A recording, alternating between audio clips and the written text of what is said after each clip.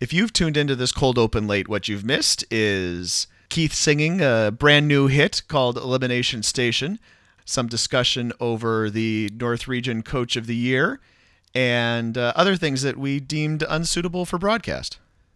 That's true. Well, we have plenty of things that are suitable for broadcast, so we probably should get started. Why don't we do that? Let's have a podcast.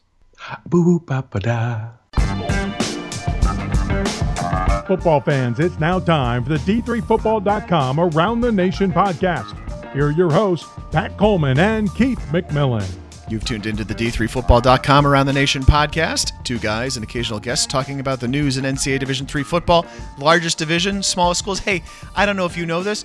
We started with a 32-team playoff. People are complaining about the final four teams in another division. We just had 3 weeks of playoffs to get to this final four. I'm Pat Coleman, the guy in charge at D3Football.com, and my co-host, Keith McMillan, and I are a week and change away from calling our 19th Stag Bowl together. Keith, how would Frosty Westering have introduced you? He would tell me I'm podcasting against my best self this week. And Pat, you and I are making the big time where we are. That's so true. Maybe even making it more big time than some might like. But while last week we were pointing out how historically non-competitive those second-round games were, this week we have some much more entertaining contests, including a game that hinged on some fourth-quarter heroics. There was a switch at quarterback that, just like we all suggested 2 weeks ago, had no negative impact on his team's performance. Oh, yeah, a last-second field goal and another game that was at least in doubt in the third quarter, if not the fourth.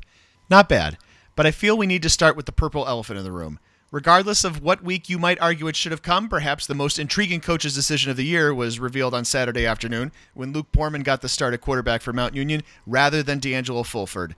And I know Keith is waiting to speak, but before he jumps in, as the person who wrote the story that we published on Tuesday evening reporting the bench warrant being issued for Fulford's arrest for his failure to appear at a court hearing on Monday morning, I and we at D3Football.com stand by that coverage, which was factual, properly sourced. All appropriate efforts were made to secure comment. Not coincidentally, for sure, Fulford and his legal team were in court the next morning to rectify the matter, and then Saturday, coach's decision to sit Fulford, which was something that could certainly have been done 2 weeks earlier. Well, look, it didn't look like a very good week for Mount Union, but going with Poorman at quarterback on Saturday changed the calculus. It took the focus off the other quarterbacks' legal missteps and put it back on the rest of the Purple Raiders, and they responded with their best half since their 2015 Stag Bowl appearance. They put up 49 points in the first half, 70 overall, got a relentless rush from the front half of their defense, got a 6-touchdown, 0-interception day from Poorman, quarterback who had competed with Fulford for the starting job in the preseason, but was making his first start this year. Mount Union put the focus back on its team, and the team delivered. Everything they did on Saturday was the right thing. Leading up to game day, decision-making was a little more hit or miss. Let's boil this down to its simplest terms. Speeding tickets and red tape with the Department of Motor Vehicles alone are not a story. Happens to the best of us. There's no story if there's no arrest, or if there's no active warrant in Florida, or no missed court date. We've been doing this 18 years, Pat, and I can think of only one other time that a starting quarterback for a playoff team has been arrested. So when it happens to the quarterback of the most prominent team in Division III, it's news. Mount Union is free to handle it however it sees fit. If it wants to make a brief statement and otherwise keep it in-house, that's their call. We, the public, are not necessarily owed an explanation. This happened, though, on November 17th. The quarterback starts playoff games in round 1 and 2, and as far as any outsider can tell, there's no discipline. There's also no explanation, no statement of support, no, he's a good kid who made some missteps, but we stand behind him. Pretty much just, we're aware of it, and business as usual. If that's a course of action, and then it turns out the player was supposed to be in court but was not, you can't really be angry when those facts come to light and you've left the public a bunch of blanks to be filled in. The public fills in those blanks, and there's nothing to contrast the news with until several days after the fact when the court matter is resolved, and on Twitter and in local media, the quarterback talks about a special relationship he has with a 6-year-old boy who was in a car accident. Every word of it is probably true, but it falls on deaf ears because it mostly seems like damage control or image rehab. Meantime, the coach just doesn't wake up the morning of game day and decide to go with the second quarterback. In the postgame, reporters were told the quarterback switch was a coach's decision. That's made a couple of days before the game, not right before kickoff. Somewhere between the Case Western Reserve game, the missed court date, and the Frostburg State game, Fulford is benched, and remember, he was not benched for rounds 1 or 2, and Poorman gets the nod. The bizarre part is that this worked out great for Mount Union. It got to internalize an us against the world mentality. It got to see its second quarterback play so well that it should be confident it can win a national title with him. And now UW Oshkosh, which probably has to outscore Mount Union anyway, as opposed to shut it down with elite defense, it won't know which quarterback it's facing. What a turn of events. It didn't have to happen this way, but it did, and here we are. Completely unrelated, other than the color of the jerseys, is the recurring question of why Mount Union is traveling to UW Oshkosh for the semifinals. Spoilers. I guess if you only get your Division III football news on this podcast, yeah, those teams won on Saturday. I bet I've answered this a dozen times on Twitter, both before Saturday's game and afterward, but here's why. First off, of course, people cite that Mount Union's been ranked number 2 all season. UW Oshkosh is number 3. The NCAA doesn't take our top 25 poll into account. It never has. The criteria that the NCAA uses to select and seed the teams is also applied in this situation. Oshkosh has been the higher seed all along through this bracket, and this is for 2 reasons. Division III results, they're a wash, both unbeaten. I'm going through the selection criteria now. Common opponent is a wash. Strength of schedule significantly favors UW Oshkosh, and if the committee even thought this might still be a tie after that, they have had the previous season tiebreaker on the books as a criterion since 2011, which says that in an event of a tie between unbeaten teams, the committee can use the previous year's playoff performance as a tiebreaker. Yeah, Mount Union won this tiebreaker a lot, but after losing in the semifinals last year, it no longer has the advantage in that category over everyone, and Oshkosh wins out there too if necessary. I think the last season's results tiebreaker is overstated. I don't think it comes up as much as we discussed the possibility of it coming up.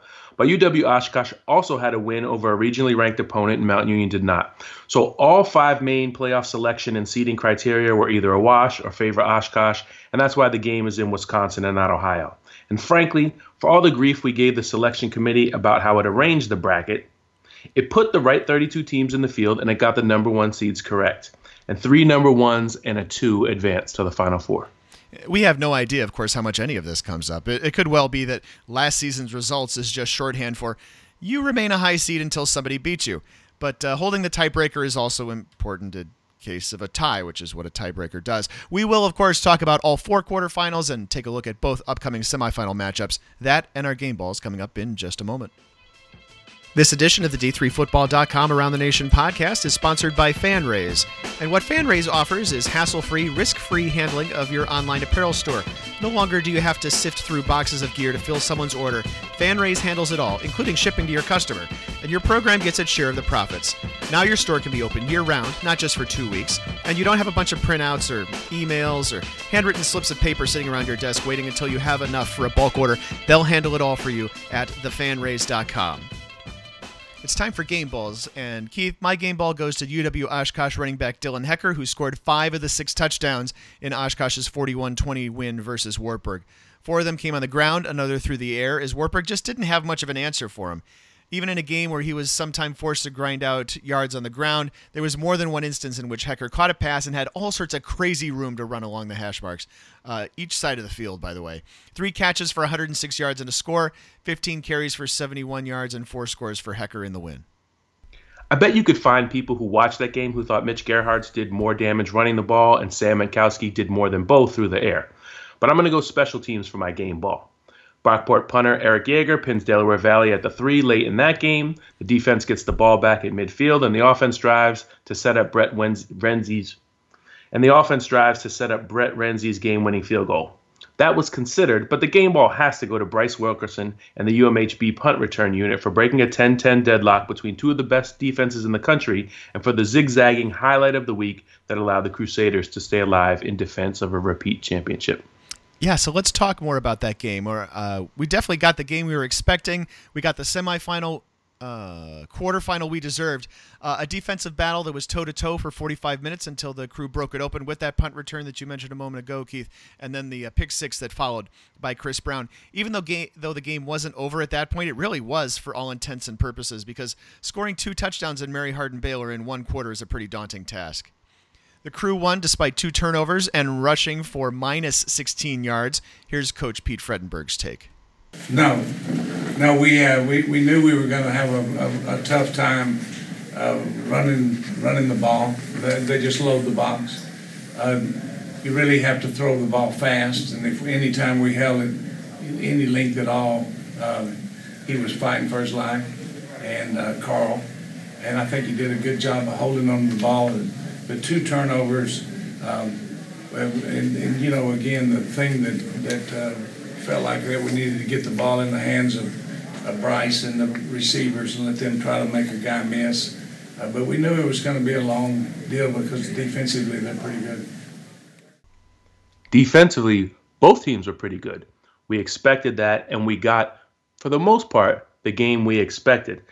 Just 252 yards of total offense for St. Thomas, 143 for Mary Hardin-Baylor. Think about that. They won a semifinal game with 143 yards of total offense. Actually, a quarterfinal game. I said that facetiously earlier. And That's I didn't true, you want did, to, and I let it seep into my subconscious because there are folks out there who think that should have been a semifinal game. Certainly, it was a semifinal quality matchup, but yeah, this was quarterfinal week. I'm glad you're keeping this in there because now I'm rambling about how wrong I was. Back to the point, though, the St. Thomas defense, plenty to be proud of, right? They limited Mary Hardin-Baylor to 10 points on offense, as Mary Hardin-Baylor limited St. Thomas to 10 points as well. Both sides tied at 10 at the half. And then the Bryce Wilkerson 67-yard punt return comes at the 11:22 mark of the fourth quarter. And then less than a minute and a half later, Chris Brown steps in front of a Jacques Para pass and takes that 33 yards back for a touchdown. And suddenly it's a 24-10 game instead of a 10-10 game. And the way Mary Hardin-Baylor's played defense, not just in this round, but in all 3 rounds of the postseason, just 16 points allowed. There's pretty much, once they go down 2 scores in that game, almost no chance that they come back. AJ Fanene kind of put the capper on this game with a brutal, I don't know, maybe not brutal, but a hard-hitting sack, let's just put it that way, of Jacques Para. Here's some thoughts from AJ Fanene after the game.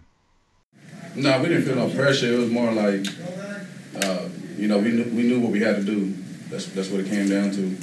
We came out there second half and just executed well. You know, Coach talked all week about how big their offensive line was. Somebody's cooking some good food up there. How were y'all able to put that much pressure on? I don't know if it's good enough, but we talked about their size. I felt like what we talked about as a defense that nobody attacked them how we were going to attack them. The game plan was just attack them. You know what I'm saying? They weren't going to see how we were going to hit them with it.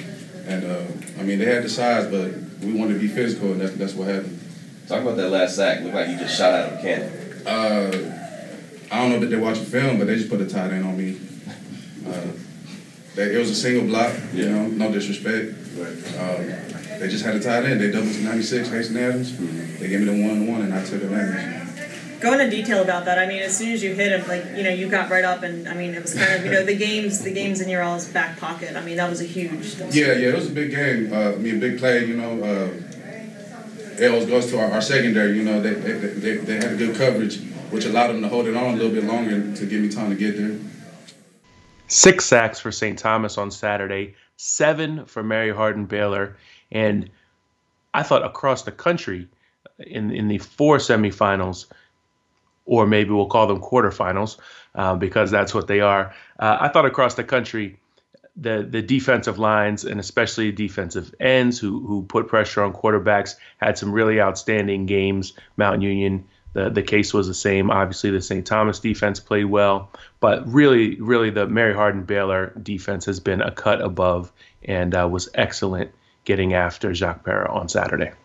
All right. I apologize. I've clearly taken that 2 or 5 steps too far. So my apologies. Although 4 semifinals, that'd be kind of cool too. You're picturing like a hockey thing, and then do you have a mini game if they split the first 2 games? Or they just play each other, like a round robin tournament? Yeah, like a best of 3 in the semifinals. All right, we're getting off track here. It's crazy talk. Another quarterfinal. Yes, it's a quarterfinal. Between Brockport and Delaware Valley, the Aggies of Delaware Valley narrowed a 28-7 deficit to tie in the first 5 minutes of the fourth quarter, turning what looked like was going to be a runaway into the best finish of the quarterfinals. A timely 3-and-out for the Del Val defense onside kick recovery, a key penalty or so against Brockport, and maybe not all those in that order. But Delaware Valley also started hanging on to the passes it was dropping earlier in the game, and that made it a tie game with 9 minutes to go. But Brockport won at 31-28 on a 33-yard field goal by Brett Renzi as time expired. It was actually Renzi who missed a field goal right before Delaware Valley takes over. At that point, it could have made it a 31-7 game. Instead, it remains 28-7. And then Delaware Valley just, I don't want to say lights itself on fire because that doesn't sound pleasant. That's a bad but thing, right? They got fired up. They I don't know. It's like you put it into Google Translate and then translated it back, and that's what it came back as.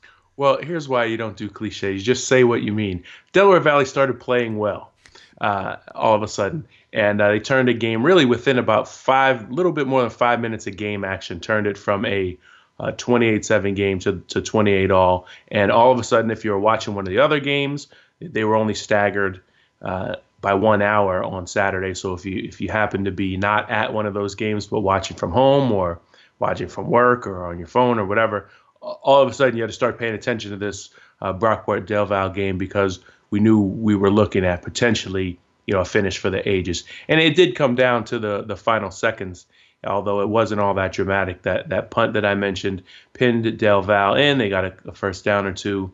And instead of they took over with about 3 minutes left. And instead of driving for a game-winning score, they didn't even really get close to midfield. They had to punt it back to Brockport. Brockport took over. And after a couple of completed passes from Joe Germaniero, say his name for me. Germanario, I believe. Germanario. A couple of completed passes from him Brockport pretty much made up its mind that it was going to give Renzi another chance to kick the game winner. Ran it to center it. Del Val used both of its timeouts, but the field goal is true. Brockport moves on, survives the real serious comeback attempt by Delaware Valley. And I think the thing for Del Val is, certainly they go out in the round of 8. They're not happy with that, especially you win 12 games and then, the same thing for Wartburg. They won every game this season. And then all of a sudden you lose a game. You're certainly not happy with that, but I thought both Del Val and Wartburg represented themselves well and sort of can leave this tournament with their heads held high. So the East is given its first semifinal team since 2006, and we'll find out on Saturday whether it also earned its first semifinal team since 2006. That's because Brockport travels to Mary Hardin Baylor. It's the late game of the two semifinals, 3:30 p.m. Eastern, 2:30 p.m. Central. What fascinates me about this matchup on Saturday is that the Golden Eagles will give the Crusaders a much different look than St. Thomas.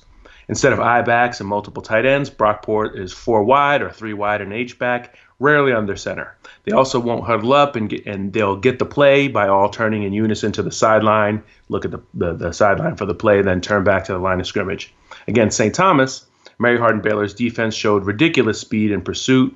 Crew defenders identified plays, they broke on the ball, they tackled well. They'll have to do that this week, but it'll have to come from the defensive backs because they'll be charged with that task because Brockport really can't block UMHB's defensive front. So they'll ask Joe Germaniero to get the ball out quickly, and that means defensive backs will have to tackle and keep those 8-yard gains from becoming 58-yard gains. I'll see if I can copy the previous one and kind of paste it over that one. Would you describe? I used to be saying it fine. It's just as spelled. The tricky part for me is spelling the damn thing. It's not that difficult to spell. And it is written as spelled. Germanario. Yeah, what you describe about the Brockport offense is not all that dissimilar to a lot of teams I think the Crew have faced in the ASC. Germanario will do it better than most, and goodness knows I got a lot of good feedback from coaches, including playoff coaches, about the Brockport offensive line, but they'll have to be completely on top of their game to keep Fanene and the rest out of the Brockport backfield. I think you're right. I think the 7 sacks against St. Thomas, and St. Thomas generally one of the better offensive lines in the country, one of the bigger offensive lines in the country as well. To put 7 sacks on the Tommies means that Brockport's going to have its work cut out for itself offensively up front this week. But they also pretty much just 5 linemen. They may use that fullback, H-back type character to to help a little bit. But it basically means I think the ball's going to come out quickly this week. We had a question on Twitter from Twitter user Friar Tuck Deluxe. If you're looking up Friar Tuck Deluxe, leave the E off. I'm not going to spell the whole thing, but it just took me twice as long to say it this way. Will having an all-East bracket backfire in the semi, or will Brockport represent their region well? That's kind of one of the questions of the moment about this game, for sure. Yeah, I don't think those things are mutually exclusive. I don't know if it would mean the all-East bracket backfired necessarily.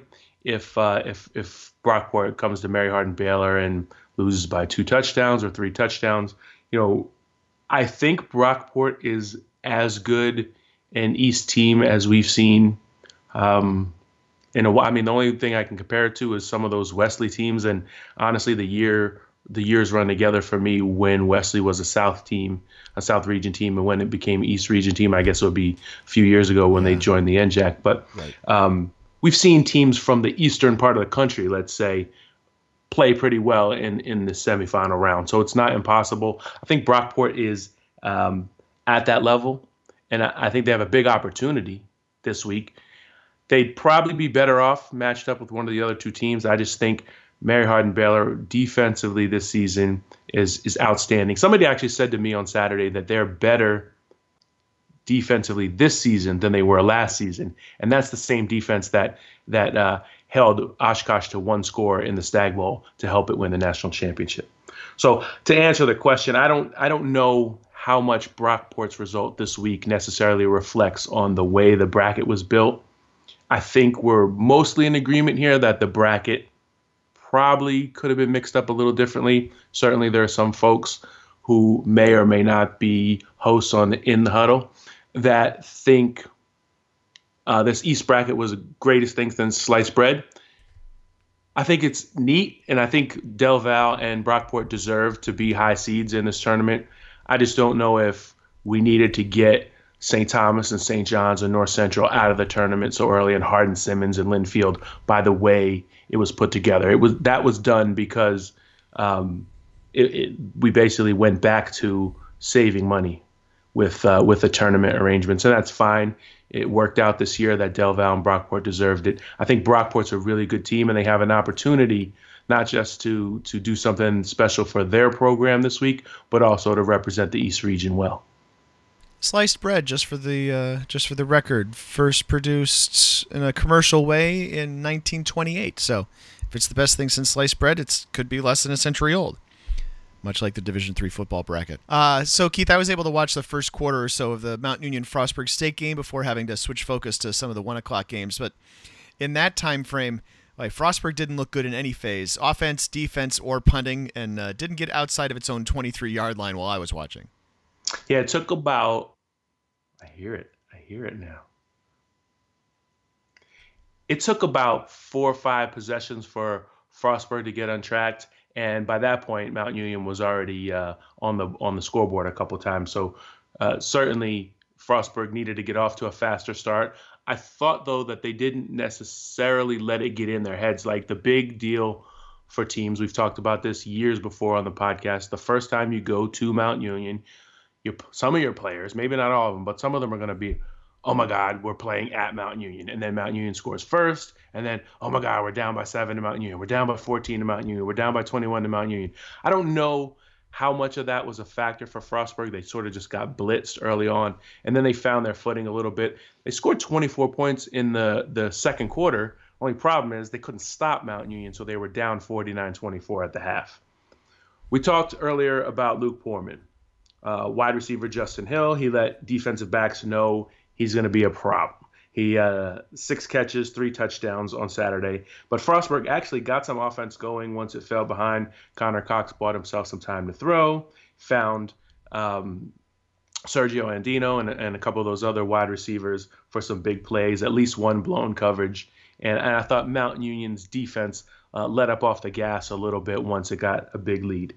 I thought, though, the real story was Mount Union's 4 down linemen and the 5th player, a safety that they put up on the line of scrimmage, assigned to disrupt the tight end. I thought those 5 players made the difference. The Purple Raiders mixed in a few blitzes by linebacker Charlie Deere and had Frostburg State quarterback Connor Cox running for his life. Mount Union defense had 7 sacks, 9 tackles for losses, and caused 5 fumbles, 4 of which it recovered. It was a relentless defensive performance, something that honestly reminded me of the greatest Mount Union teams, and has me thinking that UW Oshkosh is going to have a great game up front to be able to deal. Relentless defense, but still that 24 points in the second quarter. How'd that happen? Yeah, Sergio Andino. Yeah, he made at least one ridiculous twisting catch along the sideline to set Frostburg up inside the 5-yard line. And then there were just really some nice plays made in the secondary. And you could see why Frostburg was a playoff team. He just wasn't on Mount Union's level at all. And to demonstrate how much not on their level, the final score 70-37 in favor of Mount Union. In the UW-Oshkosh Wartburg game, Wartburg scored first, had some pounding drives, but Oshkosh always had an answer, including 3 consecutive answers in the second half as a 20-20 game became a 41-20 game en route to the 41-27 final. Wartburg had a couple of short drives set up by short fields, but also drove 67 yards in 15 plays, went 80 yards in 10 plays, and went 76 yards in 9 plays to score. Wartburg was definitely game and had it tied in the second half, as you mentioned. Then Brett Casper hit Sam Minkowski for 41 yards and Hecker for 59, sandwiched around a bruising running game. But even down 2 scores, Wartburg drove inside the 15 with a chance to make it a 1-score game again, but failed on 4th down. Oshkosh took over and added another touchdown and kneeled it out inside the 5, winning going away. Basically, they wore Wartburg down, and they just have so many ways to attack that I don't think they can be completely shut down, even this week, by Mount Union. And yes, I expect angry tweets.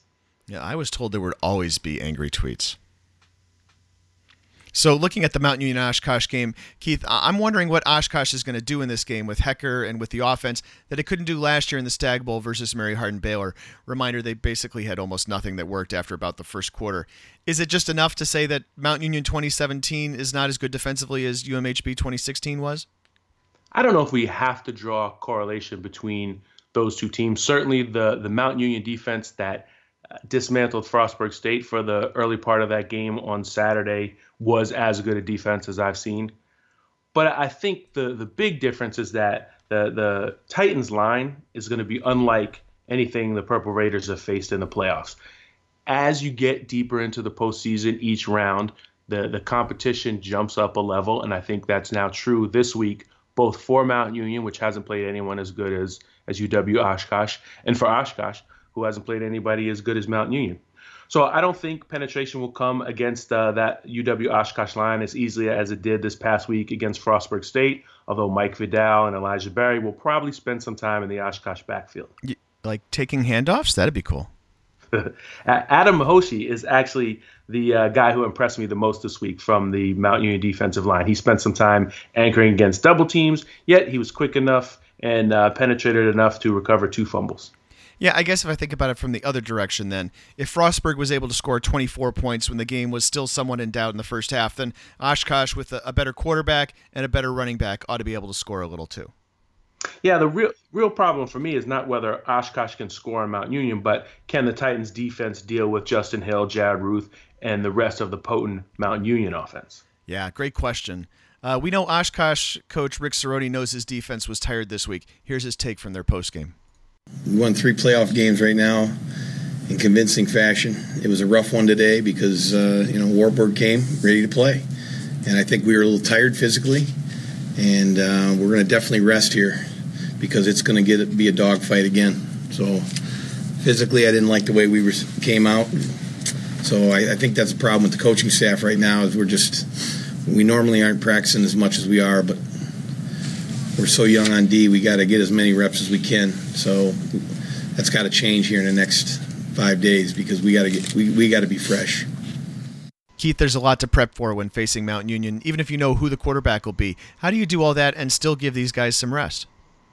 Well, remember, at this point in the season, practices are already shorter because you're past daylight savings. You don't have that much time outside. Guys are studying for finals or getting close to that, so you have to give them their time to perform academically, especially if you're expecting to be gone most of the week in Salem. And the way you get around it at this point in the season, especially if you feel like your defense needs the repetitions but they're tired, is just got to give them tons of mental reps. And I know that's a cliche, but you go over, you give them their tendencies, which is what the other team likes to do. So you basically have that game plan done very early in the week, Monday, Tuesday at the latest. Guys will get their tendencies, which is what they like to do on certain downs and distance. Then you may add like your blitz packages or certain things that you practice later in the week. But basically, you put everything in while guys are in the classroom.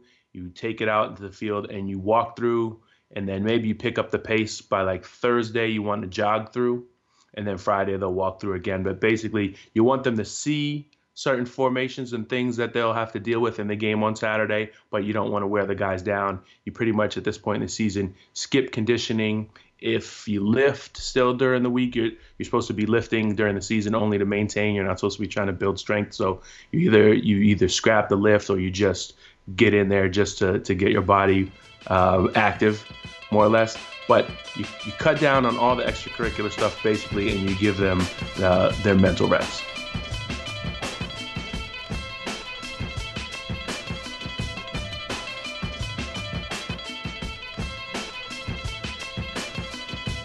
Just in general for this upcoming week, a reminder that this week's games are on ESPN3, so check your login, make sure you've got one, find one if you need one.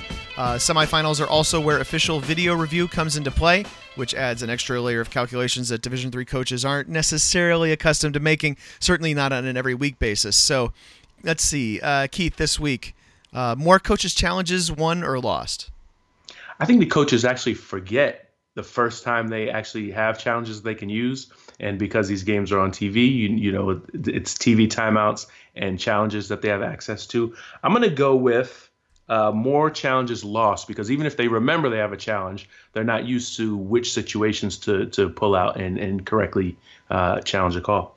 I think so, too. I think you also think of the extra layer that you don't really have is you don't have good replays in the booth to look at to help you make that decision. Whatever assistant coach is going to be the eye in the sky on that is going to have like two angles to look at most, and maybe not have them in a timely enough manner to make that work. Yeah, very dissimilar from the NFL replay process that we all get used to watching on Sundays and Mondays and Thursdays. More Brockport punts out of bounds or Dylan Hecker lined up in the pistol? I'm going to go with Hecker lined up in the pistol. As you mentioned earlier, Pat, they find ways to get him the ball. And Oshkosh, they're just very creative offensively. If you haven't seen them play, and this is going to be your first time, you'll enjoy it unless they're scoring on your favorite team's defense. Yeah, I guess my point about Brockport punts out of bounds, obviously, is even St. Thomas did as much as it could to try to avoid punting to Bryce Wilkerson and wasn't able to do so on Saturday. I don't know how many times Brockport will punt. I don't know how many times Brockport will punt out of bounds, but I suspect that that's going to be a key part of their game plan once again. More Mount Union quarterbacks or more Mary Hardin Baylor quarterbacks?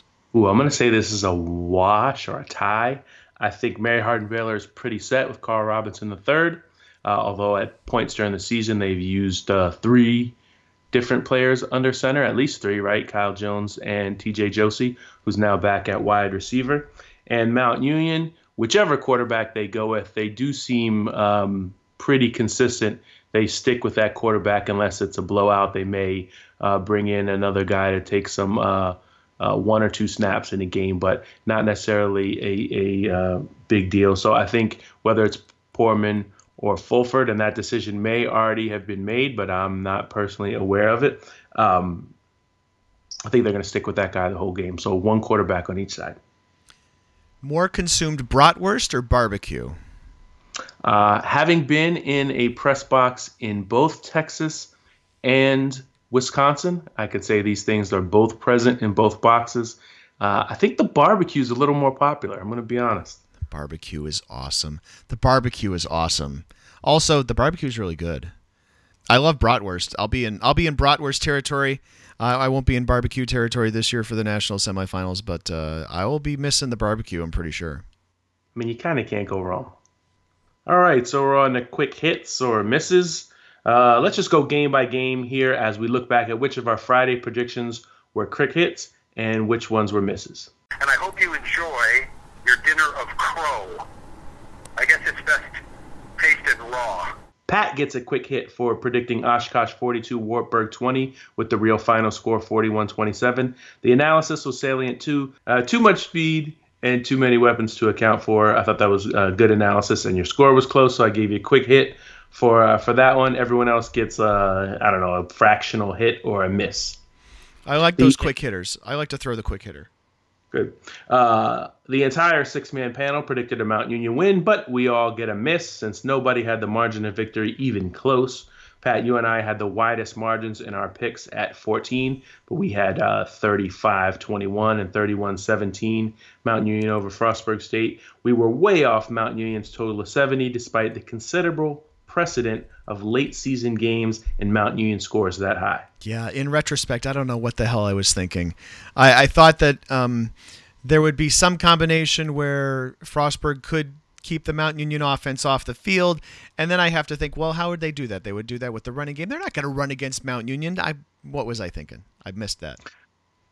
I think also if you'd seen the Week 11 Mount Union game against John Carroll, and then the 21-0 first round game against W&L, even though it was in the rain, and then last week they got to 45. You didn't necessarily see the 70-point explosion coming, although, again, we've seen them do it so many times at this point in the playoffs where they just dismantle some poor 12-0 team. I guess it's all because Frostburg State lined up in the end zone for the national anthem. Yeah, I find that hard to believe that made that big a difference. But who knows? So the analysis was pretty spot on in Mary Hardin Baylor St. Thomas, as a special team score mattered, a freshman quarterback struggled, and defense reigned supreme. Pretty much things we all touched on in our quick hits. But Ryan Tips picked 24-14, and the final was 24-10, so he gets the lone quick hit for that one. And I don't think anyone gets a hit for their Brockport Delaware Valley pick. Ryan and Adam Turer had 1-point games, but had Del Val winning. I had 31-21, which was kind of close. Frank Rossi was even closer. He had a 6-point margin, but 20-14. So we were all off. We all get a quick miss for that one. Join us again this coming Friday for our semifinal picks and a couple sentences of analysis. Don't forget to add yours in the comments or tweet them at us at D3Keith or at D3Football if you want to send yours to Pat and not me.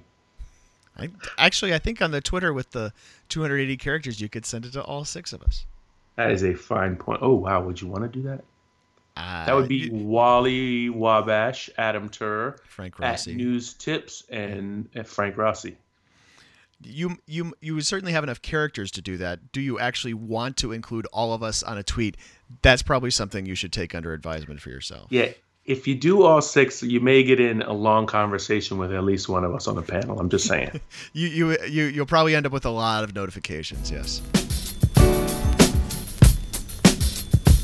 Every thought of yours is a friend of mine. So, Pat, on Sunday, I filed my Gagliardi Trophy vote. I like to hang on to it until after the quarterfinal round, especially when so many of the players are still active in the postseason. You want to see what those players do against best competition. So 8 of the Gagliardi Trophy nominees made the playoffs this season, even though Austin Brunig for North Central did not play in North Central's 2 playoff games.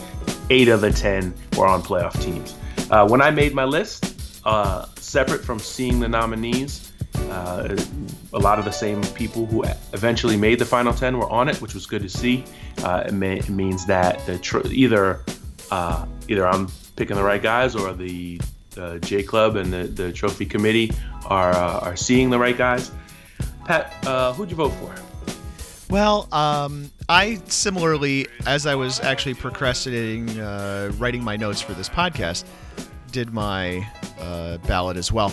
I'm assuming and under the impression I'll be part of the Gagliardi Trophy show again this year, so I'm going to abstain on talking about the top of my ballot because I don't want it to affect any perception of how the show might go. So, but you can ask me again on the final podcast, or we could talk about it on the Stag Bowl broadcast or something like that. I'd be glad to talk about it at that point. All right, that's fine. You want to know who I voted for, or you want to just keep it moving? Oh, I'm sorry. Yeah, well, if you're interested in telling us, tell us who you voted for. Yeah, I don't mind. I voted for Brett Casper. I thought that on the field, he deserved it. He certainly, quarterback of one of the best teams in the country. The numbers are there.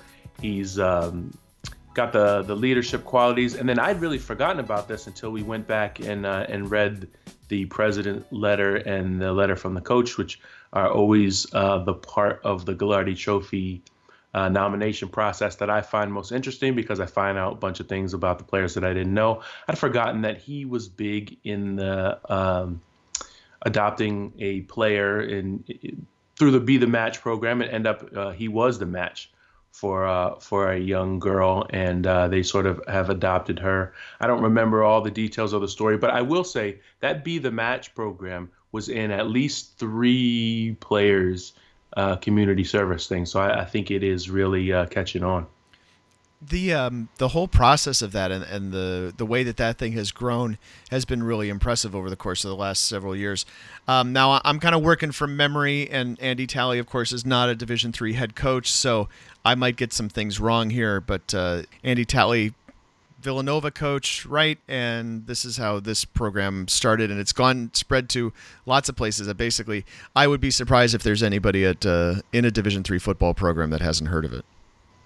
In reading through that information, Keith, is there anybody else you gained more interest in through the course of that? Sure. I mean, you see the nominees and you jot down a list, or there's some guys whose names pop out. But as I went through all the information, the player that stood out to me that I moved up my ballot the furthest was Nick Holcomb, the wide receiver from Wisconsin La Crosse. And here's why. Take a look at this, the way he finished the season in the last 5 games. Now, most of you probably know, or some of you probably know, about his 5-touchdown game in the last week of the season against River Falls. But here are his last 5 games. 11 catches, 95 yards, and a touchdown against Wisconsin Whitewater. Then against Oshkosh, the team that's still playing, 15 for 190 and 2 touchdowns. Then against Platteville, also a team that was in a playoff hunt, 7 catches, 138 yards, 2 touchdowns. Stout, a team that beat St. Thomas, 5 for 98 and a touchdown. And then the final game against River Falls, 11 catches, 253 yards, 5 touchdowns. That's against some of the best teams in the country, in the best conference in the country. What a way to finish your season career. The season, he finished 80 catches, 1,400 yards, and 20 touchdowns.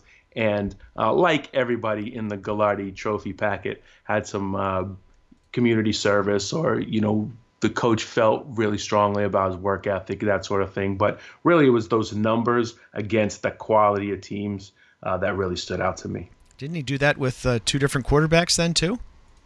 If you say he did, I believe you.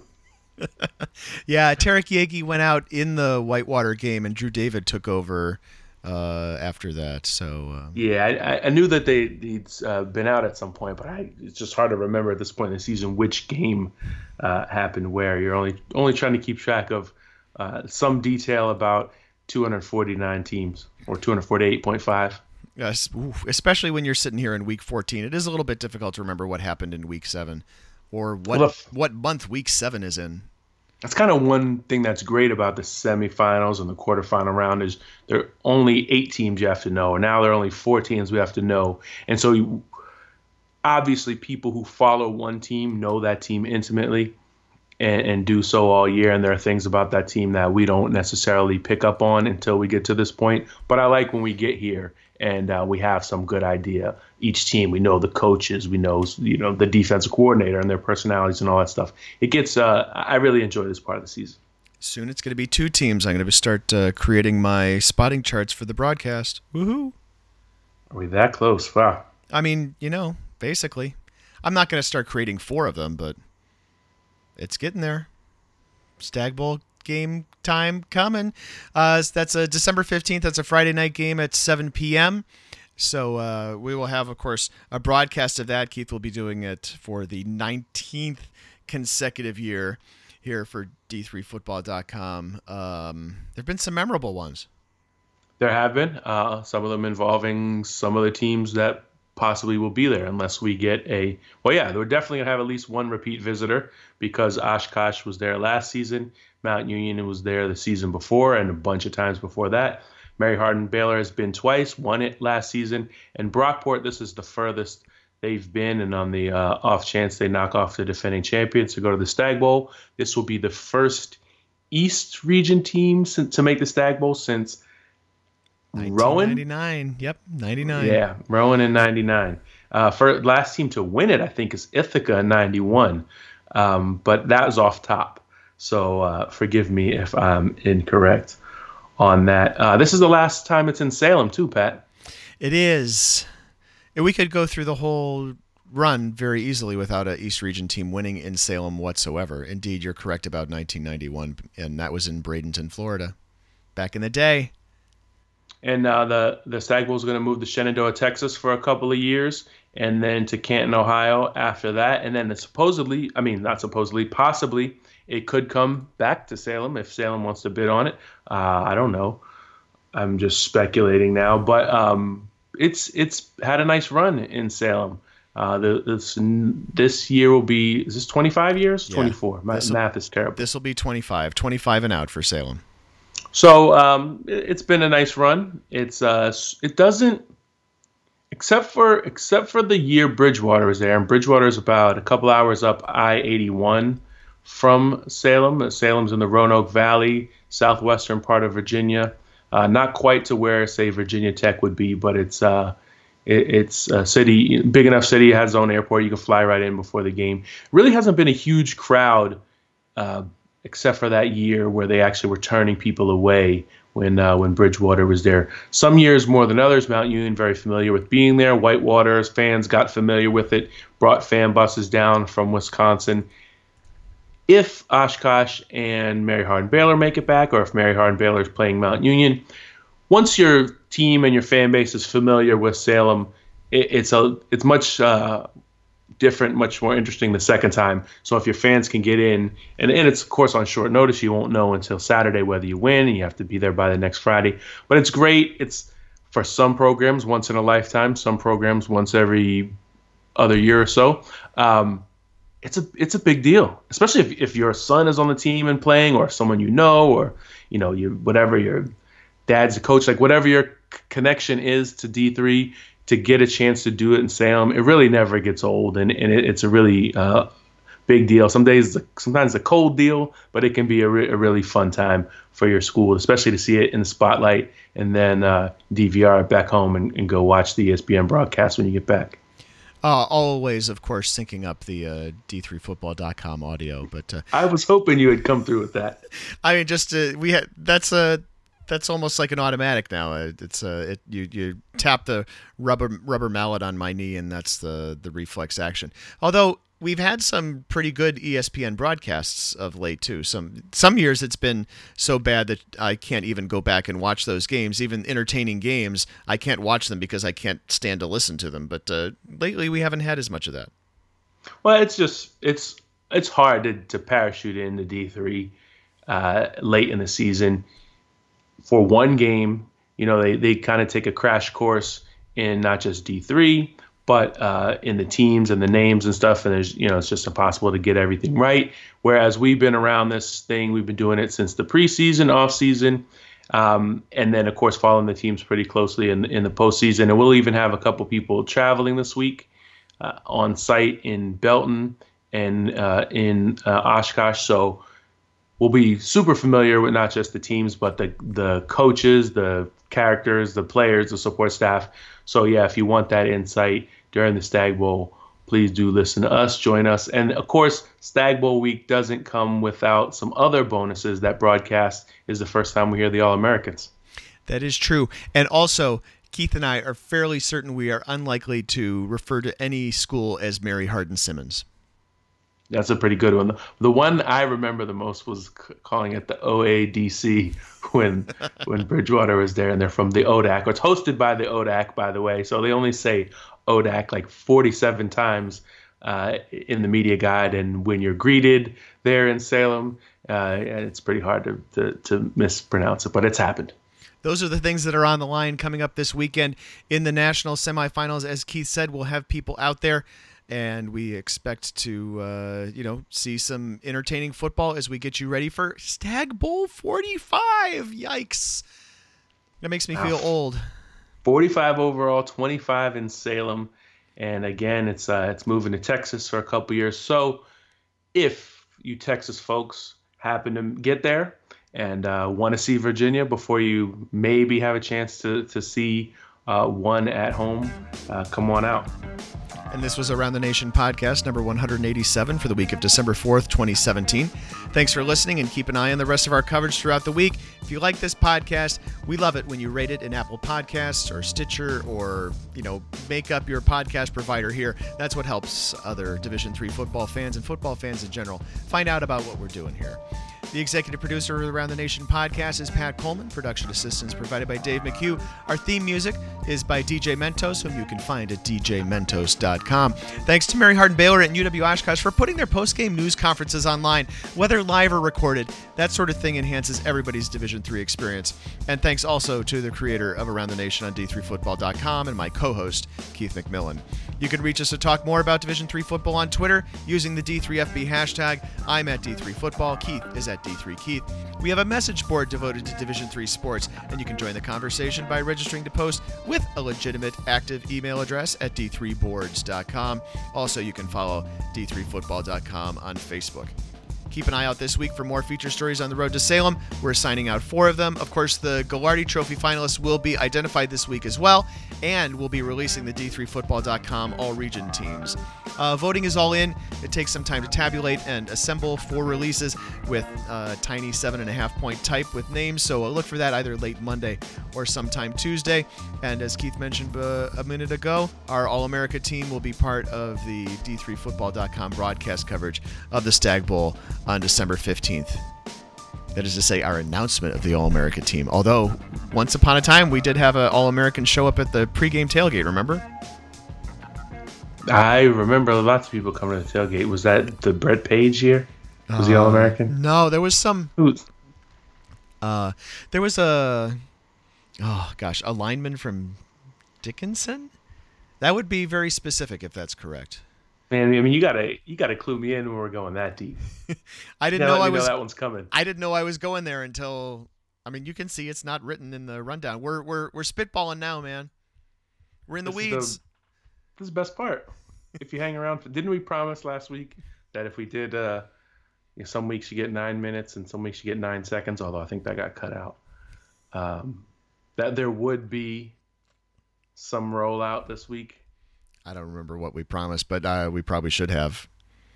Well, I believe we promised rollout, so now we need to do some rollout. We have a couple minutes left before we get to an hour. What do we want to talk about? Yeah, tailgating. Let's talk about tailgating. Actually, we should talk about tailgating. So we have been, we've heard that Stone Station people might be coming back for the 25th and out. Yeah, they. First of all, it would be a great way to send Salem out. But the cool thing about Stone Station, it originated at Bridgewater, and it became every Stag Bowl tradition every year. And folks, at one point, we took a big picture, and there were guys with, Austin and Christopher Newport, and I had my Randolph-Macon shirt, and Wesley, and obviously Bridgewater, because they were, that was the originator. I think Mount Union also, yeah. And then, of course, you have the 2 teams that are playing that day, guys stopping by. So it becomes a really, really cool experience. And it was good to see D3 be represented. They were all out here to cheer our teams on. We're all out here because we love college football in a little bit of a strange way, to be quite honest. Everybody at your jobs talking about Clemson and Georgia and whoever's in the college football playoff, and we're talking about Mary Hardin-Baylor, Brockport, Mount Union, and Wisconsin Oshkosh. But we got just as much passion for it. That's one thing that I hope somehow can translate to Texas, because one of the things is that so many people could come because it was a relatively short drive for a significant portion of Division III. Yeah, and if Mary Hardin-Baylor makes it one of the next 2 seasons, or if Hardin-Simmons or East Texas Baptist or somebody makes it, then there'll be a pretty nice crowd. And if not, the excuse will be, I'm going to try to get me some warm weather in the middle of December. I wouldn't mind warm weather in the middle of December. Yeah, that's true. That's one thing you tend not to get in Salem. It's a little bit of a crapshoot. We've gotten snow. We've gotten 50-degree days, 60-degree days. It could be either. Again, somewhere, if there's an outtake reel, The elimination station's got to go on it. It's fine with me. Is that the last track, you think, or the first track? Oh man, that's a warm up. No, Wait till man. we get to a thrash metal. I was just gonna say it's both. I'm sorry, the answer we were looking for. It's both the last track and the first track. It's true. Yes.